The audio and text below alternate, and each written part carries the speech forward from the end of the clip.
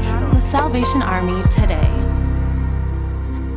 On July 27th, storms moved through eastern Kentucky, delivering 11 to 14 inches of rain within 48 hours. Numerous counties were affected by severe flooding, including Perry, Clay, Floyd, Letcher, Owsley, and Pike counties. Currently, assessment and search and rescue continue with more rain on the way. The Salvation Army's Kentucky Emergency Disaster Services have provided 500 cleanup kits and will continue to assess other areas of need. The Salvation Army Kentucky Division has units and crews on standby for food service, hydration, and emotional and spiritual care. With over 25,000 houses without power in the affected area and numerous homes, businesses, and schools reported destroyed, a state of emergency was declared by the governor. Shelters have been opened in Langley, Jackson, Hazard, Whitesburg, and Big Stone Gap.